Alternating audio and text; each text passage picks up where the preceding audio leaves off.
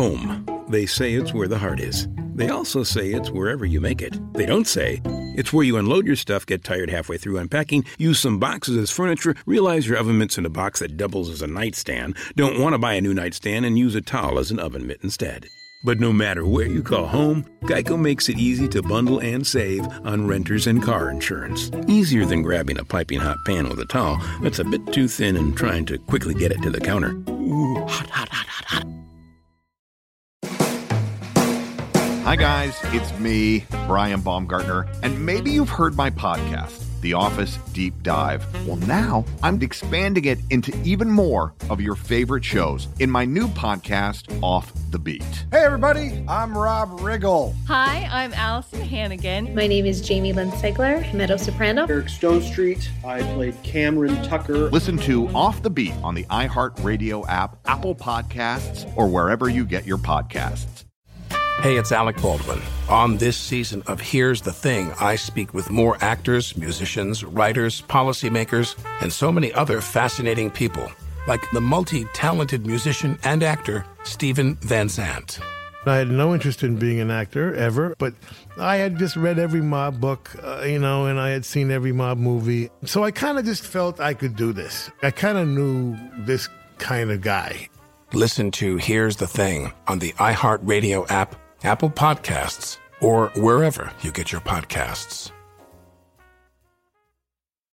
What's up, everyone? I'm Will Fulton. Welcome to Thrillist Best and the Rest. Okay, first, really quickly, before we get started, we have a little survey up on our site. You can find it at Thrillist.com/survey. There's also going to be a link in our description. Guys, this will help make our show a lot better and, in turn, make your life a lot better. So please fill it out. It'll only take a couple of seconds, okay? Thanks. Today, we're talking Oscar picks, our predictions, and what we think the best movie of the year actually is. I am here with senior entertainment staff writer Esther Zuckerman. Hello. And senior entertainment staff writer Dan Jackson. Hello. How are you guys today? Tired. Tired? Esther's been up for how many hours working on Oscar stuff? Well, I got up at 6:30, so not super early, but I did get to the office before 8 a.m. What was it like before anyone got in? There was no coffee. It sucked. Yeah, which is, you need coffee if you're going to write about the Joker. It's yes. like you need that extra caffeine boost. Yeah. So we're recording this 4 or 5 hours after the Oscar nominations came out. The anger is still fresh. I know, this is a great time to get you guys in here. I feel personally, correct me if I'm wrong, 2019 was a great year for movies, I think. It really was. And in some ways, the Oscars reflect that, and in many ways, they don't. But yeah. I love them anyway. I feel like a lot of anxiety-ridden movies for me, Uncut Gems, Parasite, Knives Out, The Lighthouse, Marriage Story, Cats in some regards. Do you think that this was a very anxiety-riddled movie season? Yeah, I would agree with that. A lot of the best movies kind of had a degree of tension that, is either might be reflected in the world, some people might say. I would say that, sure. Yeah, so I think, there were definitely a lot of movies that were about, class conflicts or just, intense conflict, interpersonal conflicts. And, that often makes for great drama. So it makes sense that a lot of the best movies were kind of fraught with tension. Class conflict was the sort of main theme that echoed throughout film this year with Parasite, the rudely snubbed hustlers.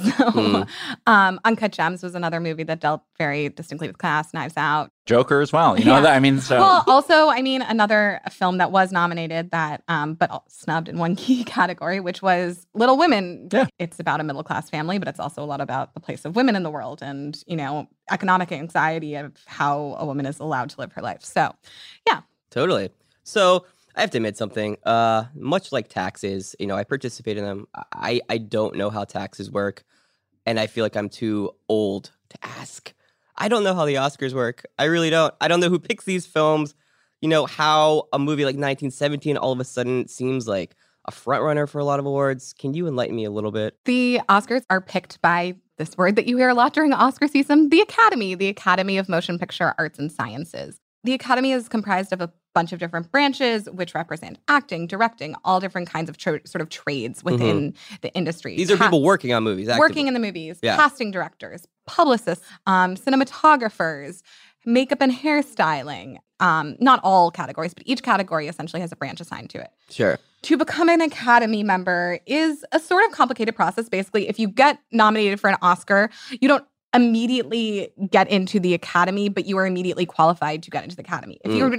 But there are a lot of non-Oscar nominees who are in the Academy, and basically you are sponsored by a current existing member. Like a country club. Yes, basically. It's a club. And I mean, the Academy membership is really interesting. In 2016, there were strong efforts to diversify the Academy after 2 years of Oscars So White, which sort of was a hashtag that popped up in, I believe, 2015. Sure. Sort of looking at how just glaringly not diverse the nominees were. Mm-hmm. The methods were twofold. One was they just tried to invite more people of color, invite more women. The other thing was putting essentially term limits on. You get in for a 10-year term, mm-hmm. and you have to sort of be an active member. So you have to be making films. After 3 10-year terms, then you're a lifetime member. But basically, the efforts were to white guys who are in there who were not actively participating in the movie industry and were still getting to vote on these awards. So the idea was to sort of usher that era out and usher a new era that was more diverse. But it's still an uphill battle. Yeah, and there hasn't been this sort of like immediate sea change, I think, in terms of like what gets nominated or what wins ultimately. Because if I know some of us have blocked this out, but like last year, Green Book was the Best Picture winner, right. Which was a movie that I think a lot of people sort of did not really see as being part of like the vanguard of like new exciting cinema or anything. It was kind of considered like a very old school kind of boring Oscar movie, and it won the big award and it won a bunch of awards. So it's like, you know, there's definitely a push and pull and an evolution going on, but it hasn't been immediate. So seeing something like Parasite get in, Bong Joon-ho getting in for Best Director, Best Production Design, sort of getting the below-the-line categories. Below the line are sort of the categories that represent what people do behind the scenes. Sure. And it's exciting. So are there like a set number of people that are allowed to be in the Academy? There is not a set number. And, you know, last year there were 842 people invited to membership. So it's not like we have to get rid of 842 people and we have to add 842 people. It's not, you know, the bigger it gets, the more younger voices, the more diverse voices can like fill the thing. Right. Basically for nominations other than Best Picture, the branches are essentially choosing. Okay. And then for something like international feature films, there's no like international branch, but there are committees of people who will come together to nominate. So not everyone in the Academy is voting on all the nominations. And I believe with documentaries and documentary short subjects, some of the smaller categories, they've made it like you have to watch these films, because for many years there were people who were just like not watching them, but still voting. So voting, but yeah, that is the gamble that you pay with all of them. Like, you know, there's no way to tell that everyone can watch everything, and there's probably not like a punch card. And probably, you know, the Hollywood Reporter publishes these honest Oscar ballots every year, which are always infuriating and very amusing to read, because you get people in, you know, from the comfort of anonymity saying basically like, oh yeah, I didn't watch this one. Like, yeah, or like one time Bradley Cooper cut me off in traffic, so like I can't vote for A Star Is Born. You know, like you hear it just like kind of like weird voter biases. Like any voting body, there's definitely, it has its idiosyncrasies, and it has people who maybe aren't making their judgment on the most creative or like objective measures or something. You know, of course, a lot of people vote for their friends, I suppose, or people in movies they know, people who worked on. Like that kind of plays a role. That is the other thing to recognize about the Oscars. Like, it is a true campaign in the same way that politics is a campaign. Basically, people who are vying for Oscars are out on a campaign trail. They are showing up at Q&As. They are shaking hands and kissing babies. Yeah, I mean, because that's the question I think that like me and a lot of casual fans will have. You know, these films come out, everyone sees them, they're received, and then all of a sudden their positions start to change. And I think there's a big disparity between what audiences like and even what critics like, and then what ends up winning the night of. Well, yeah, I mean, there's definitely a difference between, what audiences like, what critics like, and what the Academy likes. So, those are different entities with different priorities and kind of different, criteria of what they're assessing. So, like, there are films that can connect with a certain small audience or a niche audience, and a bunch of critics that have maybe like an intensity or an urgency or a vibrancy to them that people respond to, that people in the Academy maybe reject for whatever reason, and that's the way award bodies, they kind of have their taste that, depending on how you feel about that taste, is kind of, it prioritizes certain things over other things. But again, things always shift and change. You always see examples of things that like seem like the traditional Oscar choice that then gets left behind, or there's something that sort of sneaks in. So momentum is definitely a real thing here. And these award shows that lead up to the Oscars, they're not just used as a prediction model as who will win the Oscars, but they're actually in some cases informing the voters. Yeah, I mean, I think the Globes are a key example of that because the Globes sort of should ostensibly mean nothing. They are voted on by around 80 journalists who are sort of dinosaurs. And they have this place because they have a primetime spot and they've sort of just gotten this reputation over the years. Sure. You know, the Guild Awards that come up beforehand, the SAG nominations, Screen Actors Guild, don't always align with the Oscars, but they're a better predictor because the actors branch is the biggest branch in the Academy. So you have sort of like, so what the actors like, and there's a lot of overlap there. You know, not all actors are in the Academy, but that can sort of mean something. Directors Guild, same thing. Producers Guild, which sort of, it's not like a flashy awards show, but, you know, that's always very telling. Yeah. Well, and also, like, people like to vote for winners, right? So, like, I think, like, when things start to emerge as favorites, that can maybe play a role in people's decisions because, you know, maybe that nominee that you were surprised by that you really loved doesn't seem like it's going to win. So it's like, well, I would rather vote for the number 2 that could overtake the number 1. You know, so. And that's but are ballots public like that? No, it's just but the Best Picture ballot is a ranked choice ballot. And that's the only one on the ballot that's ranked? I believe so. Okay. So basically what that means is like you really want to think about how you're organizing your favorites because like you'd always put your number 1 as the movie that you most love. But if that's a movie that's like probably not going to end up winning, those get thrown out. So your vote gets counted towards your number 2 pick and 3 and so far down the line. So that's like an interesting thing to sort of pay attention to. No, that is interesting because if there's enough divisiveness between number 1 and everyone picks the same number 2, then number 2 could in theory win. Yes. And then, I don't know, sometimes that all goes out the window because last year I was like, Green Book will never win. But a lot of people really loved it. Consensus. So, yeah. Okay. I think I understand a little bit better. So that's how a film, and I know you wrote about this, Esther, how a film like 1917, for me, a casual observer of these things, has suddenly become a frontrunner very unexpectedly. Yes. I mean, I think that has a lot to do with the behind-the-scenes campaigning that you don't necessarily see. They started campaigning for it very early. So by the time it hit, it was like a guaranteed nominee. Sure. In my mind, it's not what I would consider to be a Best Picture of the Year. But did I enjoy watching it? Sure. It was brutal. It gave me a lot of stress. It was a movie that I saw in the theaters. I'll probably never see again. Okay. All that was interesting. I think we should get into some categories. But before that, let's take a quick break. We'll be right back. You care for the house, the kids, and our future. A Shiro's day is never done. So let's start saving a little more now. Get free tips to help boost your retirement savings. Visit aceyourretirement.org. Brought to you by AARP and the Ad Council. It's the What? Hip-hop questions, legends, and lists. It's your girl, Nyla Simone, alongside Mouse Jones. And we're back for season 2 of the What? Hip-hop questions, legends, and lists. Each week, the What poses unanswered yet nagging questions discussed in hip-hop circles and group chats, and we help find the answers. We said after watching like that Kanye Genius doc, it probably would have been cool to have Talib and Ye as a group, and Mos Def.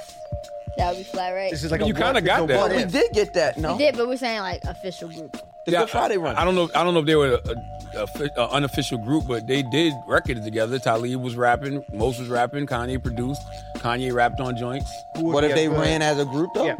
I wouldn't want to see that group. Make sure you tune in each and every Monday for new episodes of The What? Hip-hop questions, legends, and lists. Subscribe to The What? Hip-hop questions, legends, and lists on the Black Effect Podcast Network, iHeartRadio app, Apple Podcasts, or wherever you listen to podcasts. Hi, guys. It's me, Brian Baumgartner. And maybe you've heard my podcast, The Office Deep Dive, where we go, well, deep.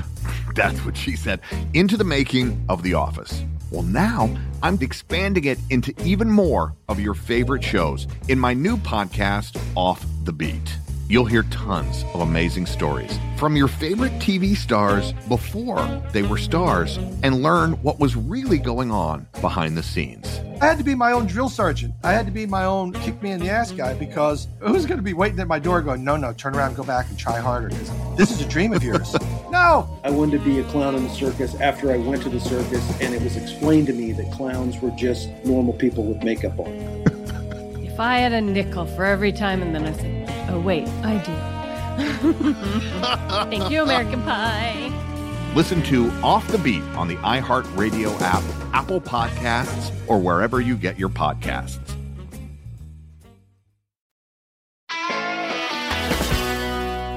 Okay, we're back. And before we get to the quote-unquote real categories, I want to talk about two categories that were on this article, the Thrillist Movie Awards, commonly known as the Thrillies. The real Oscars is what we call them around here. The Thrillies. Yeah, the Thrillies. I don't know why this isn't a category in the actual Oscars. Best stunts, something to acknowledge the brave stuntmen and women out there. I think the obvious winner, that would be John Wick 3. Why doesn't the Academy recognize stunt people? I mean, this has been like a back and forth at the Academy for years. Like, that is always the sort of the main thing that people are lobbying for, because it is a huge part of the industry and it is basically completely ignored. It's odd because there's a visual effects award, so there's a lot of, and obviously a lot of movies rely more on digital effects, but there's still a lot of like practical stunts that go on, and like the Mission Impossible movies, which obviously have these big sequences. And then also there's obviously fight choreography is kind of a big thing in smaller action movies. So yeah, it would be great if some of those, great performers who are literally, breaking bones to entertain you could get invited to the Academy Awards. That'd be a blast. I think hopefully that is something that will happen in the next, 10 years or 20 years, because I think there is more advocacy around it. And I think there's more of a conversation around it. So, like all things related to the Academy, it takes time, it takes time to evolve. I think as an observer, the Oscars could be more fun. One category for best stunts, there could be a stunt, like a little performance.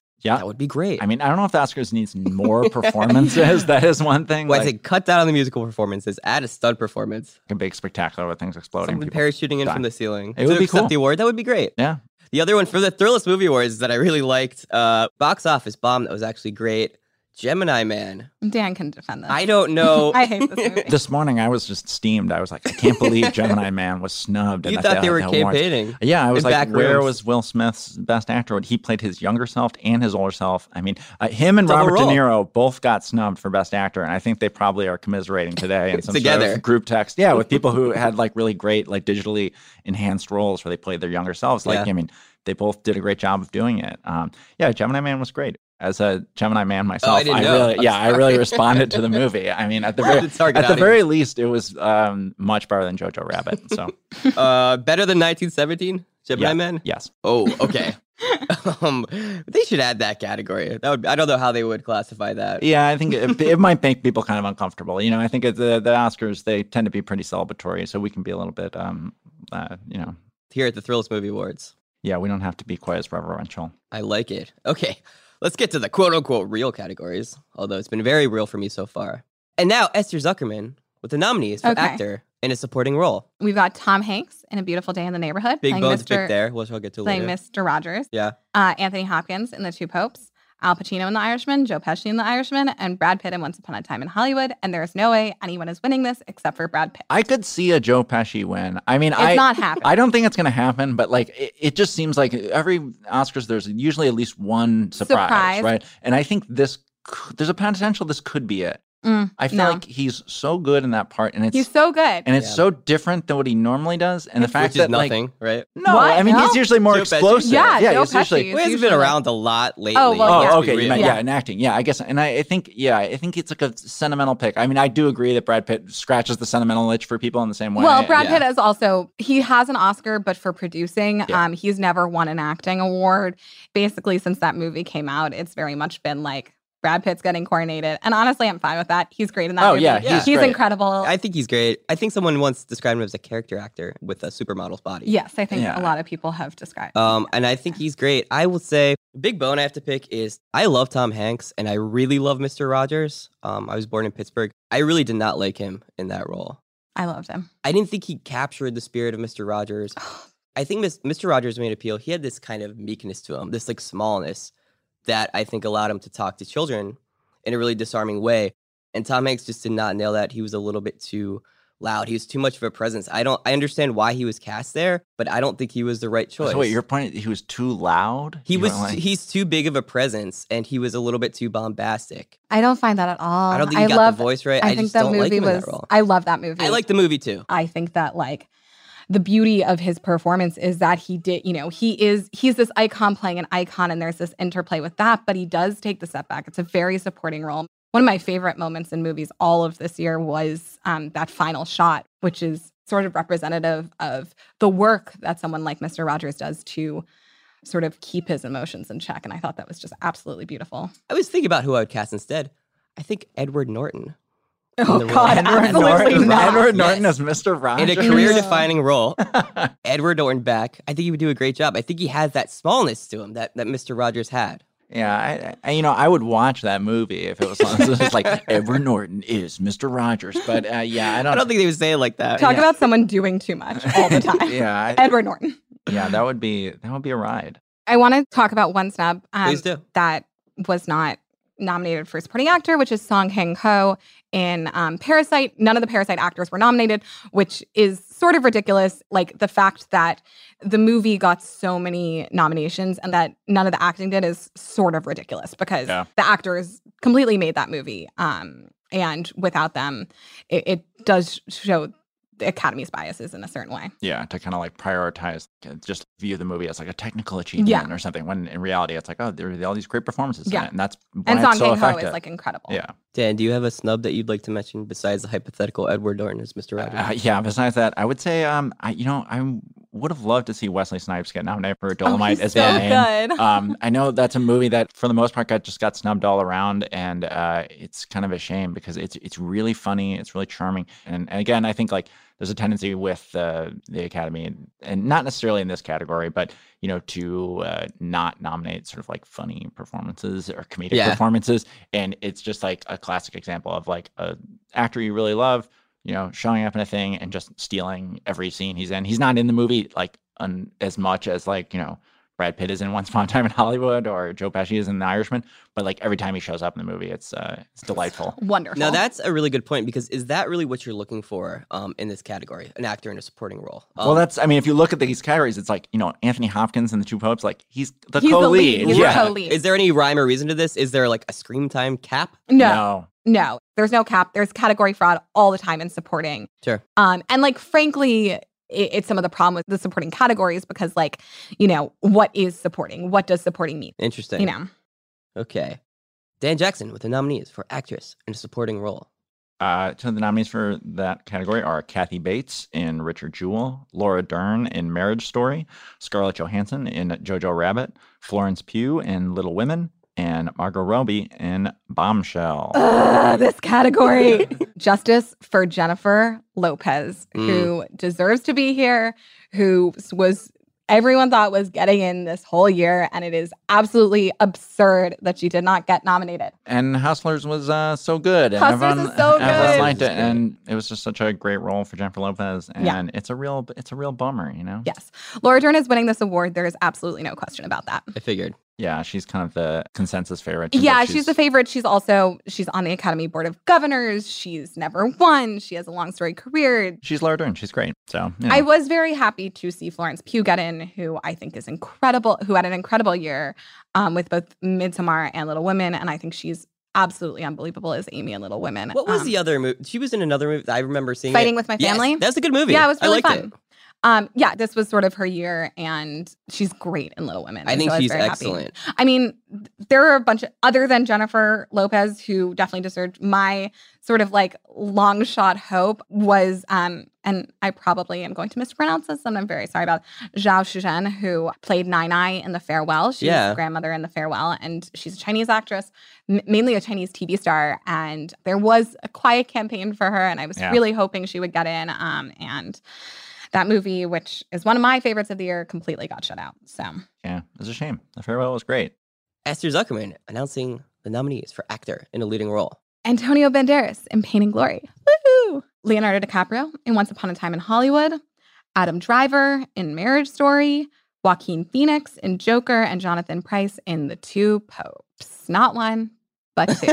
Was Antonio Banderas a surprise for you guys? No. it seemed like he was out there. He was nominated for a Globe. He was nominated for a SAG Award. He's sort of had all the precursor nominations. So that was not really surprising. I was there was an easy chance that he could get left out. Yeah, it's a crowded category. Because it's a super crowded category, but I was very happy to see him get in. Yeah. Like, frankly, he would be my pick to win this award. Yeah. Robert De Niro for The Irishman did not get nominated.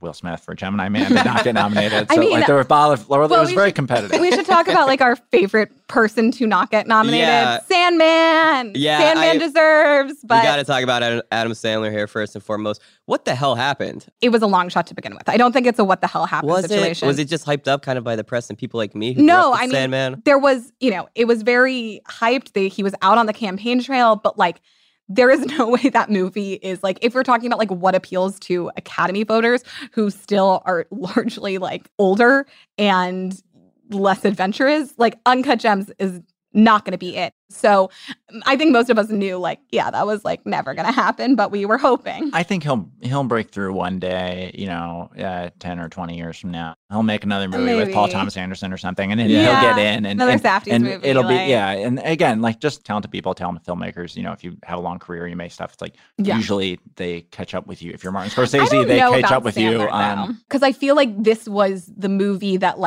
after Punch Drunk Love that people... This was the one 10 years later that people would But he's not that old. I think he seemed to enjoy making this, and he'll probably continue to make a movie like Uncut Gems every 5 or 10 years. In between grown-ups 10. Yeah, it is a shame. I am sad about Adam Sandler. That's definitely my favorite role. It's a dramatic spin on that Adam Sandler character who's weirdly grating, but you like him. He has that craziness behind his eyes. I love it. I love him. Obviously, this category will win. It's, I think, going to be Joaquin Phoenix for the Joker. Joaquin has been winning, he won the Globe. He's, winning the Critics' Choice Award. I do think people are it is a lot of acting in that performance, which people tend to respond to. But I do think this is the category that feels most sort of vulnerable to someone coming in. And who would that be, in your opinion, out of these nominees? For a while, I would frankly say Driver. But I honestly, I think Banderas could be an Olivia Colman, for instance, last year. Okay. We should move on. Before we get to the best actress in a leading role, we're going to take a quick break. Mama, what does the chicken say? Dog. Cat. Giraffe. Giraffe, really? Giraffe. You're not going to get it all right. Just make sure you nail the big stuff, like making sure your kids are buckled correctly in the right seat for their age and size. Get it right. Visit NHTSA.gov/the right seat. Brought to you by the National Highway Traffic Safety Administration and the Ad Council. Hi, guys. It's me, Brian Baumgartner. And maybe you've heard my podcast, The Office Deep Dive, where we go, deep. That's what she said. Into the making of The Office. Well, now I'm expanding it into even more of your favorite shows in my new podcast, Off the Beat.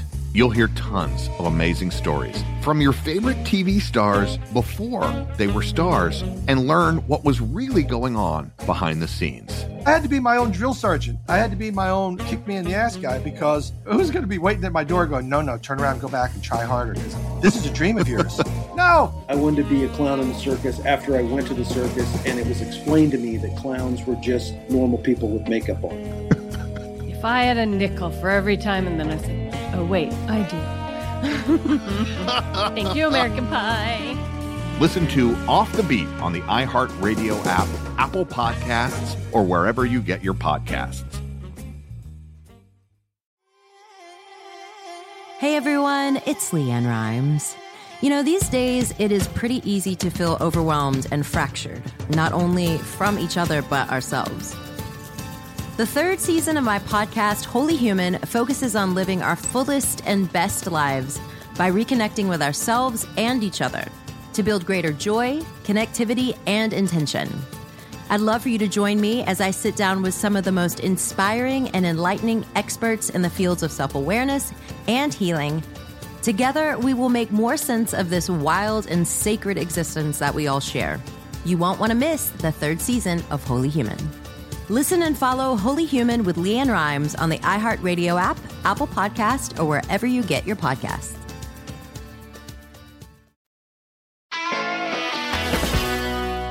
Okay, Dan Jackson with the nominees for actress in a leading role. The nominees are Cynthia Erivo for Harriet, Scarlett Johansson for Marriage Story, Saoirse Ronan for Little Women, Charlize Theron for Bombshell, and Renee Zellweger for Judy. This category confused me.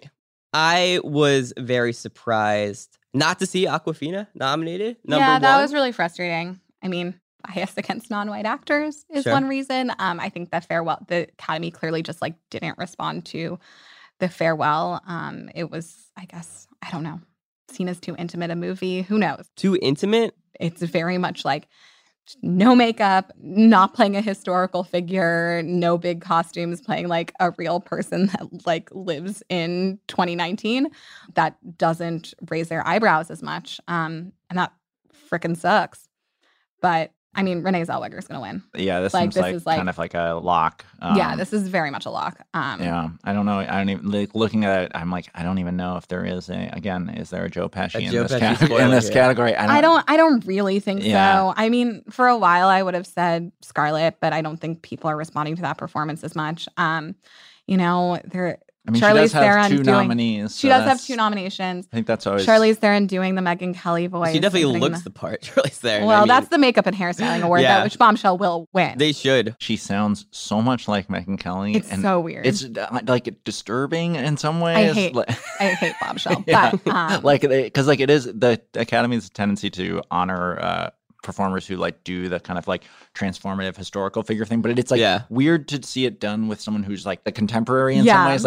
The sensation of watching it is unnerving. It's also it's very good work. There's something really gross about how the movie sort of deals with Megyn Kelly as a persona. But yeah, I mean, Renee Zellweger's performance, I don't know if either of you guys have seen Judy. No, I have not. Renee Zellweger. Have you, Dan? Have you seen it? I was telling Esther before we record this that I meant to watch it. I'm just calling out all the men who haven't seen Judy. I meant to watch it this weekend. I was literally I'm going to watch it this weekend in preparation for the podcast. And it's fine. Judy's not that good. I didn't know it was an option for me to watch it. Ever. It is. Yeah, I think it's streaming now. Is it? Okay. It is out in the world. She sings all the songs. She very much performs. It's someone sort of falling apart at the seams, which the Academy tends to love. And frankly, I do love the Renee Zellweger narrative. Hollywood put her through absolute hell. The media put her through absolute hell. In terms of making fun of her looks, making fun, sort of she fell out for a really long time, and to have her back is really nice. So I'm pro Renee. Yeah, that's always a classic kind of narrative that's fun to root for. One of my favorite performances that I feel should be on here, it was Lupita Nyong'o from Us. It was great. Dual role, much like Gemini Man. Yes, yeah. No, she was incredible. And yet it's really disappointing that she wasn't nominated because, I think that movie, it's interesting. I think obviously it wasn't as well received as Get Out, but, I don't know, it was at the time, it was very excitedly received. People really loved it. But I think time played a factor. I feel like it was a long time ago. And then also Parasite deals with similar themes and kind of became the movie that got a lot of nominees, and Us couldn't really find its way into that conversation. There's, in addition to bias against, again, non-white actors, the Academy always has a horror and genre bias. And Us, even more so than Get Out, was very much more of a quote unquote horror movie. So anyway. Yeah, another performance would be Mary Kay Place and Diane. That's another performance that was really great, and I think she won some critics awards. And I mean that movie is spectacular. Like we were saying with The Farewell, a very kind of intimate, small movie that is it's about an older woman and it's set in contemporary times, and it's just a type of story that is gripping when you watch it. But I think maybe the movie didn't find as big of an audience. Sure. Okay. Esther Zuckerman, nominations for directing. Best directing? Directing. I mean, well, it's best director. They all was listed as directing. Sure. Directing. Martin Scorsese for The Irishman. Todd Phillips for Joker. Sam Mendes for 1917. Quentin Tarantino for Once Upon a Time in Hollywood. And Bong Joon-ho for Parasite. I mean, this is actually the hardest category of the main ones, I think. I have for a long time thought this was Quentin's to lose, but I think that Sam Mendes could very easily get it. I could see Sam Mendes or Bong Joon-ho. That would be the surprise, I think. I think... I don't think Marty's getting it. No, I don't think Todd Phillips so. is certainly not getting it. Or, I mean, Bong would be awesome. Yeah, is there a chance that he wins? Yeah, I think there is. There's definitely a chance. I think that could really happen. It's so clear that there's such a the people who like this movie are really enthusiastic about it, and like the difficulty for it to break in and get this Best Director nominee. It's like speaks to the excitement about it. There was a great story written by Kyle Buchanan, who does the Carpetbagger for the New York Times, about like this Golden Globes weekend Parasite party, where basically like it was the hottest ticket in Hollywood. I think it was hosted by Guillermo del Toro, but like people are so excited about Parasite, and rightfully so. Yeah, it's hard to predict. It could just be it could be Todd Phillips, the big Hangover the director of The Hangover Part 2. It's a reward for Hangover Part 2, retroactively. Sometimes that happens. It's a lifetime achievement. They give awards for the wrong movie, So Old school too, right? Was my that him? Tarantino argument for a long time is that like he hasn't won a directing, or I mean, like I think Dan's right that I do think Hollywood sort of sees him as a screenwriter still, even though like I think he even kind of identifies a little bit more. I mean, he had a quote where he was like, "Oh, I want to like if I win the screenwriting award, we can rename it like the Quentin and stuff." Like I feel like he I think likes to sort of talk up that aspect. Quentin's speeches are like the most anxiety-inducing thing. Like I went to the New York Film Critics Circle awards dinner where he won for screenplay. Brad Pitt gave this like incredible intro for him that was very funny. Brad Pitt said that Quentin Tarantino is the only man who needs cocaine to stop talking. But like whenever Quentin gives a speech, like I don't know about you, but I always get like tense because it's like he just speaks so stream of consciousness that you're like, what is he gonna say? Is it gonna be terrible? Like is it gonna land somewhere? And it's kind of exhilarating. I don't know. I mean, I know some people find it incredibly uncomfortable and like no, it's awesome, but it's like I know. It is anxiety inducing, but it's awesome. It usually is awesome. You see, at the Golden Globes, he was like, I don't really have anyone to thank. I wrote it. It's me. Yeah, and like he was trying to like segue into like a less egotistical comment, but like he like paused in a way that I think everyone was just kind of like, what? Like some people laughed, I feel like. Yeah, it was good. So there's a chance Bong will win. Do you think that with Parasite's success and its nominations that we will see more international films in these bigger categories as a result?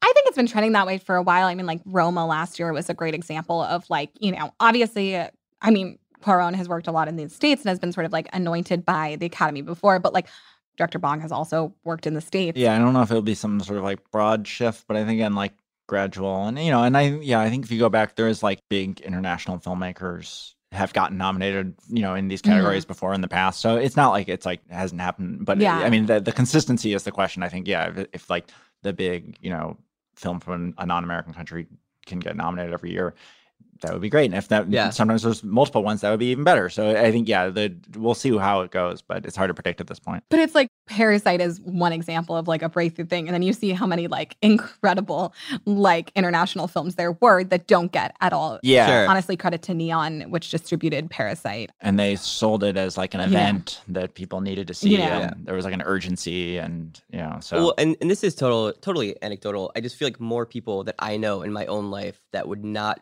be seeing foreign films, international films, went to see Parasite and ended up loving it, which I think is a credit to the film itself, too. Yeah, it was exciting to see, like, so many people go to see Parasite and love Parasite. I think you have to sort of take everything with a grain of salt and just see how the industry ignores a lot of great, like, foreign. Yeah, exactly. Like a film like Atlantics that was like on Netflix and was like very widely available, which is like this incredible film by this filmmaker, Mati Diop. Yeah, and sorry, I didn't mean to do it's you seemed like you hesitated for a second. But it's great. I mean, it's amazing. It's this really like enchanting, sort of like haunting film. And, you can watch on Netflix. It's widely available, but, it didn't get this awards attention, which sucks, but is also not terribly surprising given the way consensus kind of forms around certain movies. Yeah. Biggest snubs here. I mean, you mentioned Greta Gerwig, Little Women. Yeah, I mean, that's a big one. I think the most frustrating one is just because so few women have ever been nominated for Best Director. Still, only one woman has ever won it. Catherine Bigelow? Sure. Greta has been nominated before. She was nominated the year Lady Bird was up for a bunch of awards. But I believe I saw a stat. Someone tweeted out that they've also never nominated the same woman twice. So, Catherine Bigelow didn't get a nomination for Zero Dark 30. Oh, really? And I mean, there were a ton of female filmmakers that made amazing work this year. Yeah. Lulu Wang, Marielle Heller, Mati Diop, Jennifer Kent, Claire Denis for High Life. Celine Sciamma, or Joanna Hogg for The Souvenir. Yeah, there were a lot of great, a lot of amazing films made by women this year. And, the reason you latch on to Greta's snub is because it was a film that was anointed by the Academy in other ways. So you can see she's in the same position as Noah Baumbach, who is her partner, which is another spin on that. But it's more frustrating when you look at just how frequently women get shut out of this award. It's just, it really makes me mad. Really makes me mad. I mean, I also love Little Women, and I think it is just such a work of her pure vision, especially when you take something like an adaptation, you just truly make it your own. But yeah, I mean, the other quote unquote snubs that are arguably less enraging, but Baumbach is an example. Another person who sort of Tarantino, that they let him in this category, sort of seen more as a screenwriter than a director. Yeah, and it's inevitable kind of also I think with the expanded Best Picture field, it's, now that there's 10 movies, there's always going to be some that are left out of the Best Director conversation. That does tend to indicate, I think, the degree of enthusiasm about particular movies, maybe. Yeah. Right. I also just think the perpetual thing with women is did this movie freaking direct itself? Is the refrain that you always hear, because it's if you're just not going to nominate women but nominate their films for other things, what did you who do you think is behind this? Yeah. All right, Dan. Best Picture of the Year. What are the nominees? So the Best Picture nominees this year are Ford v Ferrari. Or versus Ferrari, I don't know. The official I think it's versus. I'm stylized. I'm sticking with V. I'm sticking with V at this point. The Irishman, Jojo Rabbit, Joker, Little Women, Marriage Story, 1917, Once Upon a Time, ... in Hollywood. Oh, yes. And Parasite. So those are all the nominees. Yeah. So I want to ask you guys, what do you think will win, and what do you think should win? And you could obviously go beyond the nominations. Esther, do you want to start? Yeah, sure. I think Once Upon a Time in Hollywood has a very good shot at winning. I don't know. I think they're, again, sort of similar to director. There are potential people who might potentially usurp. Yeah. Who's your Joe Pesci award for usurping? I mean, I think it's 19. I think right now it feels like 1917 has the most momentum to potentially. I mean, again, maybe Parasite sneaks in there. Though an interesting thing to look at is editing. Who gets a nomination for in-film editing often corresponds to who will win Best Picture. And Once Upon a Time didn't win. So 1917 also didn't get a nomination for editing, which is sort of funny. They're not that much editing. There was a lot of editing. Yeah, it's just what they just put the camera. There was a lot of editing. But okay. I don't know that. Yes, there were there were cuts? There were cuts. No. So that's sort of a thing to look at. I mean, my case for Once Upon a Time in Hollywood is, again, a Tarantino film hasn't won Best Picture. He is sort of the filmmaker of a generation. It's a movie about Hollywood. Hollywood loves a movie about Hollywood. I think there's sort of that nostalgia element that could very well propel it forward. Yeah, I mean, we all remember The Artist. So it's never, I think, and I don't want to make that comparison because it's a much better movie. Once Upon a Time in Hollywood is a much better movie, but I do think the tendency to award movies that are about the craft of movie making and is real, Yeah. So Esther, before you jump to Dan, what would be your pick for your favorite movie of the year? Dan and I definitely have the same favorite movie of the year because we talked about it, which is Uncut Gems. That's my favorite movie of the year. It won our Thrilly because we all love it so much. The real Oscars. The real Oscars. Yeah. It would win my personal award. So, yeah. If I had to pick today, I guess I would go 1917 just because it seems like there's a lot of momentum. Yeah, there's a lot of in the prognostication, there's a lot of oh, wouldn't it be cool if this happened? But it seems sometimes if it seems like something is obvious, you're well, I guess that'll happen. The only thing that makes me a little hesitant is the fact that I guess when you think back, I'm like, what was the last war film to win Best Picture? It hasn't happened in a long No, I time. mean, like, and it often, like, Saving weirdly, Private Ryan? Saving Private Ryan, it did not win. Yeah, Shakespeare in Love won. Shakespeare in Love So won. I think that was that's like the That was bit. a That's different like kind of war. no, that's like I mean Shakespeare in Love. Like that is sort of the notorious Yeah. Oscar loss and right. a Weinstein thing. Yeah, and it makes me there's this perception that like war films are like Oscar bait, and that like they always win Oscars, and like I actually think that's not true. So in that sense, it makes me a little bit like, maybe 1917 won't pull it off. Like I think there could be very easily actually the Academy has trended this way in recent years, is splitting director and picture. Yeah, that director picture split could happen, and I in that case I think it could be Parasite for Best Director, and then Once Upon a Time in Hollywood for Best Picture. Yeah. My favorite's Parasite. And the fact that Uncut Gems is not my favorite movie of the year just speaks to how great I think Parasite is. I mean, Uncut Gems, it's almost set up as a movie designed specifically for me, Will Fulton. It's about the NBA, features Adam Sandler. It's by the Safdie brothers, and I loved Good Time. I don't know, Parasite was one of those movies where I feel like every movie I see after I will judge, according to Parasite. It was laugh out loud funny. It was super suspenseful. It was really poignant in parts. I just absolutely loved it. And I think also, what I was saying before about like people like my parents just going to see Parasite as a foreign language film is just like, it's bewildering. And I think that speaks to how well it was made. And I think if I was a betting man, which I am, that's another thing I love that Uncut Gems is about, gambling and diamond encrusted Furbies. I feel like Parasite's going to win. The other one as a possibility, just because we haven't really dug into this that much, is I don't think it'll happen, but I can. Joker. We gotta talk about Joker. Winning. Yeah. I can see it. I can see the chaotic energy of that happening. We haven't talked really about Joker outside of Joaquin, but like it got the most nominations, which isn't always a barometer of what wins. Right. But yeah, I mean, the Academy seems to love this movie. It is interesting to think about the movie as like a reflection of the kind of like priorities of the Academy in the abstract, because it is like when you see it, it's very self-consciously somber and serious, and like it's I'm using air quotes on a podcast, which is bad, but it's artistic in like very pronounced ways that it's trying to communicate in different points, and to me in ways that are very corny and that I disliked and I thought was very derivative, overwrought. That's how I would describe it, but I think to a lot of people it scans as like, oh, they're taking this comic book story and they're applying these kind of more mature techniques to it, and that's of course the thing that gets lauded is kind of the thing that is reflective of those kind of lame techniques. Joaquin's performance is the type of performance that it fully overtakes the movie. It's the only thing you can really sort of, think about in the movie. And it is a very sort of, it's a, I think I said this before, it's acting class acting. It's doing, as I think I said before, like a lot.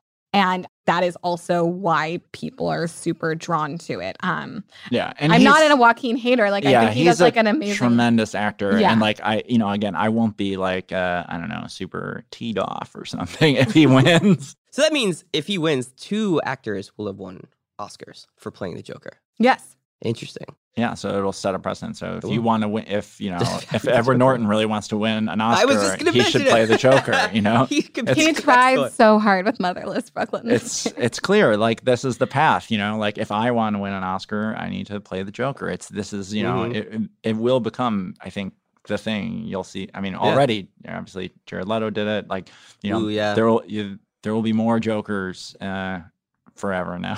This will just be a thing we see every 10 years, probably. Can I talk about my snub that everyone should watch and should have gotten nominated? Please. An original song, Glasgow, from the movie Wild Rose, which is a wonderful movie. Jessie Buckley gave a better performance than a lot of actresses nominated this year.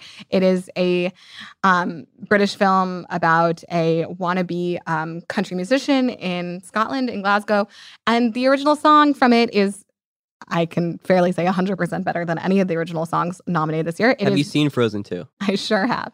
And it was written by Mary Steenburgen, Oscar-winning actress herself. You know and love her from Step Brothers and a million other movies. She's married to Dan Danson. And apparently she had minor surgery, woke up, and had amazing musical talent and wrote this incredible song. Mary Steenburgen was snubbed. That was a lot, but I feel like what happened, there's something in there for me that could contribute to my own life. Okay. What is it? February 9th? The Oscars? I think I have a good idea of what's going to happen. Woo! Esther, where can people find your Oscar coverage? On Thrillist.com. Oh, we actually shit. have an Oscar hub. I've been covering all the races basically since the fall. So The Oscar races. yeah, not the political races. Okay.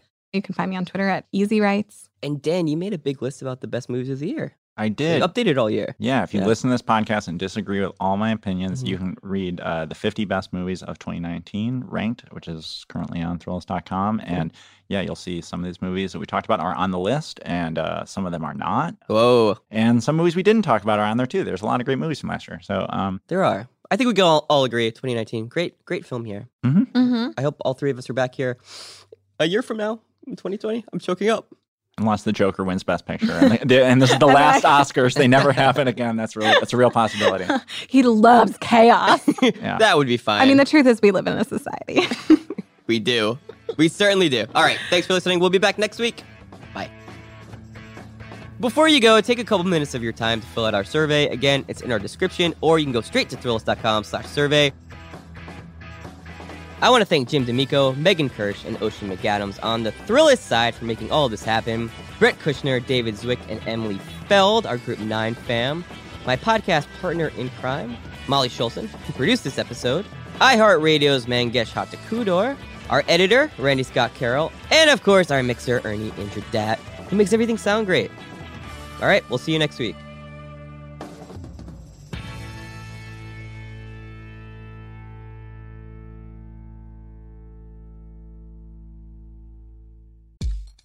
I'm Robert Evans. On my show Behind the Bastards, I chronicle the worst people in all of history.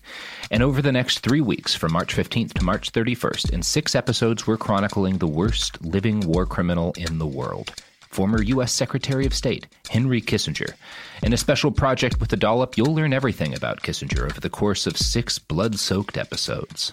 Episodes will drop Tuesdays and Thursdays in the Behind the Bastards feed. Listen to Behind the Bastards on the iHeartRadio app, Apple Podcasts, or wherever you get your podcasts. I'm Chelsea Clinton, and I'm so excited to be back with a new season of my podcast, In Fact. We're marking Women's History Month with 12 trailblazing women in sports, media, politics, and more, talking about the progress we've made or lost and how far we still need to go. From soccer star Megan Rapinoe to White House correspondent April Ryan to fashion designer Stella McCartney, these women have risen to the top of their fields and are fighting for equal opportunities for everyone. So I hope you'll join us and listen to In Fact with me, Chelsea Clinton, on the iHeartRadio app, Apple Podcasts, or wherever you get your podcasts. I'm Katherine Townsend, host of the true crime podcast Hell and Gone. On October 30th, 2015, the Little Rock Police Department searched an abandoned car in a small residential park. The car belonged to 18-year-old Ebby Stepek. Ebby had vanished without a trace. I'm back in Arkansas, trying to find out what really happened to Ebby Stepek. Listen to Hell and Gone on the iHeartRadio app, on Apple Podcasts, or wherever you get your podcasts.